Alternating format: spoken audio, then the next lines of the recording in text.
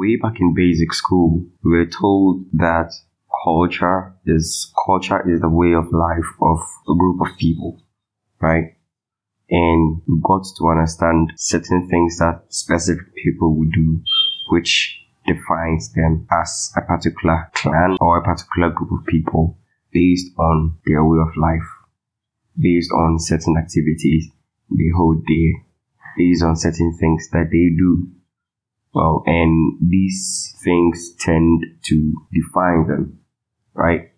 Meaning, from that definition, it means that the way of life of a group of people, which is to say the culture, actually is their defining characteristic, their whole personality, who they are, what they can possibly be, and what they can't possibly be.